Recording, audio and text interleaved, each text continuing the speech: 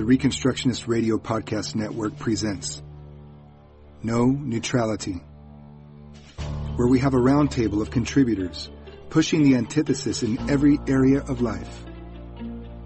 From family to government, apologetics to homeschooling, being a wife and a mother, a husband, a father, single, widow, business owner, or employee. You will hear commentary, essays, lectures, blogs, and battle plans on how to bring forth the Christian worldview to all of life.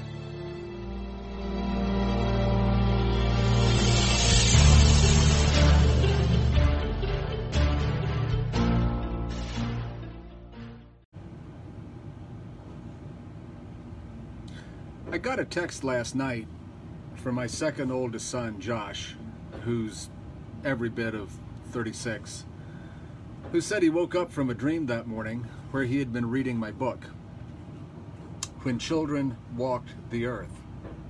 I asked him what I wrote. He said he didn't know. He never remembered much about dreams. Well, I waked up this morning and I saw the book all at once. I do that sometimes, and it's most irritating because I know that by the time I get some sort of outline begun, it will be gone. But I thought I would share the glimpse I saw of it and see if I can't fill it out in the coming weeks. Forgive me, you're not going to see a whole lot of proof texting. That too will come. I'm trying to give you an idea of just what I saw when children walk the earth. Children need authoritarian supervision. Wherever men have organized throughout history, it's always been the story of authoritarian supervision. The leaders always become some sort of elite, if nothing else, because I said so, who have that authority to, because I said so, over people who cannot imagine freedom themselves, apart from a leader who frees them by organizing them and telling them what to do. Those who can imagine freedom and those who break the rules are herded back into line with a strong paternal hand. The assumption that's been proven by most experience is that the human heart is made of stone. And if left to themselves, without that strong hand of a father leader, they would destroy themselves by lawless anarchy, because a stone can't be written on. Stone can't itself be the source code to direct their life into meaning and purpose in any sort of a free social order. That requires a strong father and a strong law. Now, that parent-child analogy is always embraced by leaders who identify themselves as the parents and everyone else as their children. In fact, I can't think of, in my own very limited knowledge of history and society, civilization, I can't think of any social group that hasn't used that picture of the parent and the child. They visualize themselves as the parent and everyone else as their children. Now, the children might be marvelously gifted and wonderfully imaginative or clever, perhaps, but naive and incompetent and defenseless. And when it comes to taking care of themselves, because they have no basis for self-control, therefore no basis to grow towards a purpose by their own self-governed effort. Their hearts are stone, and so elite leaders must control and manage and regulate them for their own good. And these elite leaders come up with many, many different ways to justify their authority, or to say their authority is true authority. But the fact of the matter is, this is how all human societies have worked, and the Bible tells us that they work that way because of sin. Because in the garden there, when we rebelled against God's law, against his ethical standard, and remember what the first principle of God's law is that Adam and Eve rebelled against. It's that when he tells you to do something, you do it. It's the right thing to do. God really is our Father, and from that time on, when we sinned, we're protected from the death of complete anarchy by the fact that he gives authoritarian government. Now, up until now, the civilization is the story of children walking the earth, guided by a few father leaders. Now, comparing the leader, whether the king, the priest, the father, or a revolutionary, to a wise, strong father, taps into deep wells of filial piety and sentimental longing, which invariably the leaders suck dry. But what the analogy lacks is the most obvious purpose of fatherhood. Excuse me, I haven't read anything, shall I say, eaten anything all day. So, with my coffee, and by the way, this is an example of a quiche that Anne makes. We've had 5-star chefs stop off here just to eat her quiche, saying they have no idea how she does it. I'll be noshing on it as we go along. Coffee's good too. The noise you hear behind me on the other side of the wall, that's our dishwasher washing all the dishes. So, where was I? The analogy of the leader as the strong father figure lacks the most obvious purpose of fatherhood. That's raising up and enabling the child to grow up to full, independent adult maturity, just like the father. Here, that'll help take care of some of the ambient noise. I turned off the air conditioner. Authoritarian leadership, as the world has known it, is always winter, never Christmas. Being led by such father leaders is like being trapped in Neverland.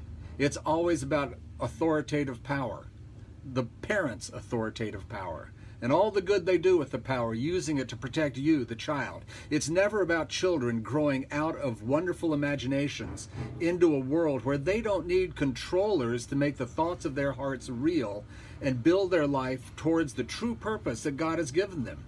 It is this purpose that they were created in the garden in God's image to accomplish. And because of sin, because of our fall, because of our rebellion, we're left with these stone hearts that can't achieve this purpose. And whenever we try to achieve freedom, whenever we see that hand of the authoritarian is unbearable, and we say, I'm going to strike out on my own, we end up creating anarchic chaos. Now, at its worst, such father government is miserable, but it is survivable. At its best, such government is wonderful and imaginative, but fundamentally meaningless, going nowhere. The child citizen, the child church member, the child wife, these can never grow up because by definition, a grown-up adult citizen, a grown-up congregant, member of the congregation, or adult wife is ungovernable by traditional authoritarian structures. These authoritarian structures are designed to live life for the child, to feed him, clothe, house, protect that child. These authoritarian structures are not designed for fellow adults to live mature lives with you who can govern themselves. That is, with you being with the leader. But how do we grow up when maturity requires real hearts of flesh and blood, not hearts of stone? Can you blame the authoritarian father-leader model? It's been the world reality since the fall away from fellowship with God. It had to be that way because we were incapable of self-government beyond very limited degrees. How can we capture purpose, meaning, and development, moving towards something, going somewhere with real consequences without losing imagination and wonder? If you think about a lot of the movies that have come out recently, they're all about that the child has a world of imagination and wonder which we thick-headed adults don't get, because when you get old enough to be an adult with all the cares and worries upon you, taking care of children, you lose your own wonder of the world. And think of all the movies that have been made with that theme. They're designed for people somewhere, parents between the ages of 40 and 60. And they really cut to the heart, no matter how sentimental they are. You see, how can we stop using, this is the question of freedom. How can we stop using our gifts and abilities to fulfill the father leader's imagination of the way things ought to be? And because we never had time and freedom or the use of the ability through our self-government to fulfill the image God gave to us. So we're always working at someone else's mill. Always winter at worst, always never land at best. Always caretakers because we can't take care of ourselves. That's the one given. Then Christmas happened.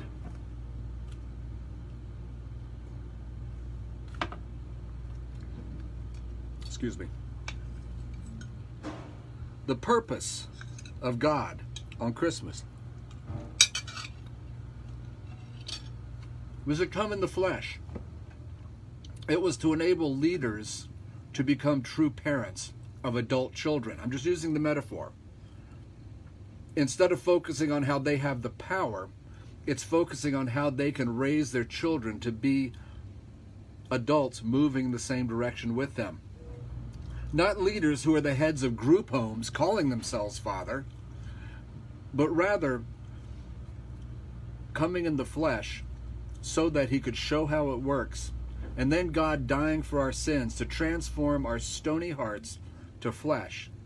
And then God writes his law on these living hearts and lives in them, and now civilization becomes truly possible. That's not bounded and limited and crippled by someone who thinks that they can live your life better than you can. Indeed, by our shortcomings, which only give us success to the extent we are so dominated. This act of God doesn't eliminate external governments. That's one of the first things people are saying. Wow, you're just doing away with the church or the state or family. No, I'm not doing that at all. I'm not attacking the Father's authority. I'm simply saying, you, the world, you leaders out there, for the last 5,000 years of recorded history at least, have identified yourselves as father figures, as parents over all the little children of the world. That's how you've done it. Okay, I want you to look at that image and admit the fact that this means according to your own petard. You know what a petard is? A petard is a explosive charge that you put under the wall of a castle or the gate of a castle, and then it blows up. And so when the Brits say he was hoisted by his own petard, what they mean is he didn't get away fast enough and he blew himself up. You see, you have said very, very clearly, you fathers who are into patriarchy, you kings who are into I am the father of my nation, you church leaders and elders who call yourselves the bishop is your father, even though Jesus specifically said don't do that. But no, the father of his flock, the shepherd of his flock. You people who use that image about your relationship with the church or the state or the family are using an image only halfway, only as far as it aggrandizes you and your high opinion of yourself and the piety and reverence we ought to have towards you, instead of seeing where that image goes. And that's where you get hoisted by your own petard. You want to be the father, and you have 5,000 years of children who continue in a codependent relationship with you? That's what you want? You see, this is what God did. The law was never intended to be primarily an external motivator applied by force by the parent governor, by the parent pastor, by the parent husband, but the internal transformer that would make you free, self-controlled, self-governed, and not anarchic. It doesn't eliminate external governments. It makes what God always intended those external governments to be without coercive force. Like adult parents, leaders can lead without punishing their adult children. Have your children grown up yet? Do you have good parents? And after you've grown up, do you still have that relationship with them where you go, don't spank me, Dad, but I didn't do what you said? No, of course not. And yet you still go to your parents for wisdom, for leadership. You still look at them as the leader of the pack, even though there's nothing they can do to you to force you to have that relationship with you. That is the purpose of the parent governor. That's the purpose of the parent pastor. And it transforms marriage, which I'm not going to go into any great detail, but it's actually from the family that we get that image. The idea is that they're first in the sense of more wisdom, more knowledge, more experience, more connections, more contacts, but not first in the way you used to know your parents for the first 20 years of your life.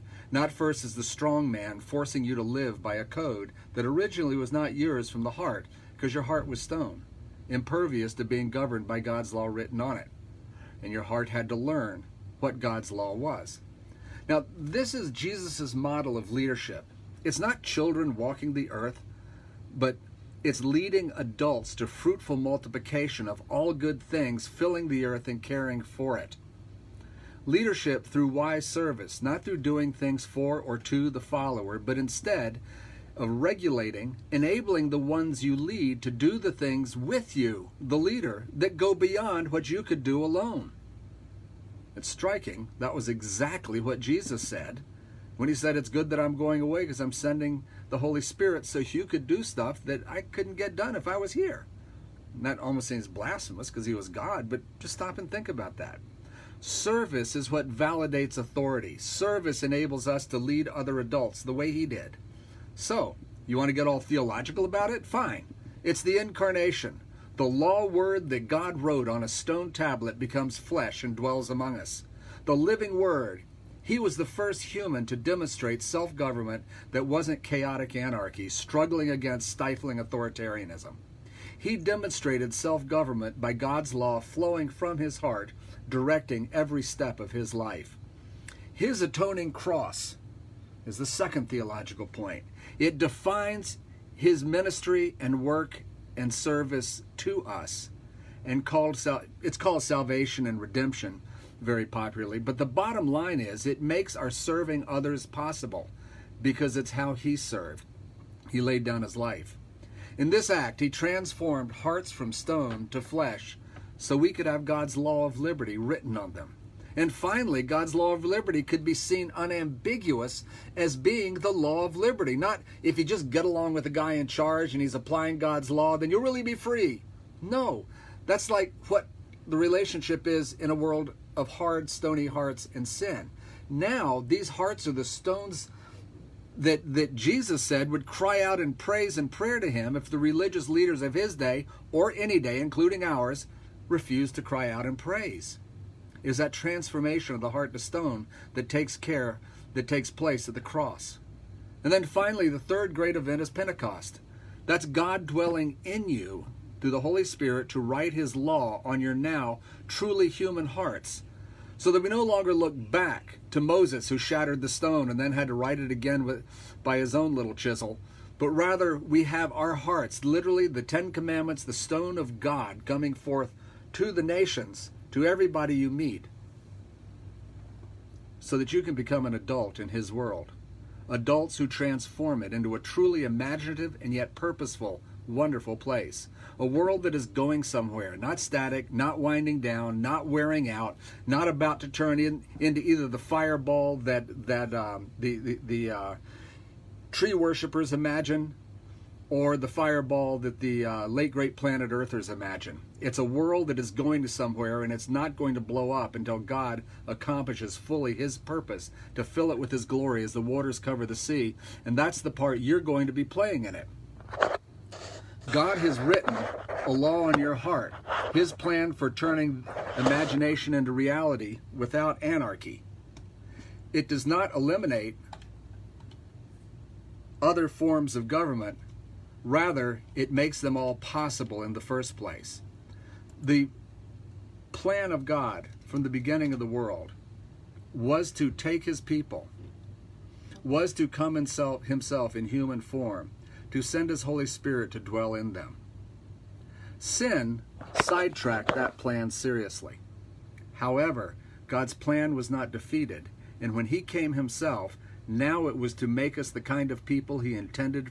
That's why you'll find that he says that his plan for you is not, I shouldn't say is not, is from the beginning what he wanted to do with all creation. Not eliminating other forms of government, but making them possible. As Moses said, would that all God's people were prophets. Would that they all had his Holy Spirit on them. That's the foundation of self-government. And that's the foundation of every other form of government. So I'll be talking about this more in the future. Well, that's probably enough for now. Now, if you'll excuse me, I'll go back to my coffee and quiche. Thank you for listening to this episode of No Neutrality on the Reconstructionist Radio Podcast Network. Don't forget to visit ReconstructionistRadio.com to download your favorite audiobooks and podcasts. And if you are a Christian Reconstructionist blogger and you'd like to contribute your blogs into this audio blog format, click on the volunteer link on our website, send us an email, and let us know you'd like to join the team. May Christ be glorified and his kingdom extended from sea to sea and from the rivers to the ends of the earth.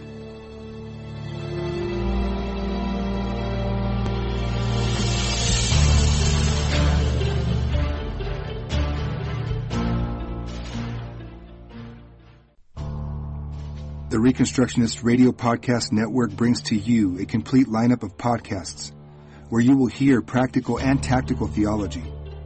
Our desire is not simply that you consume our shows, but that you also live out your faith in every area of life.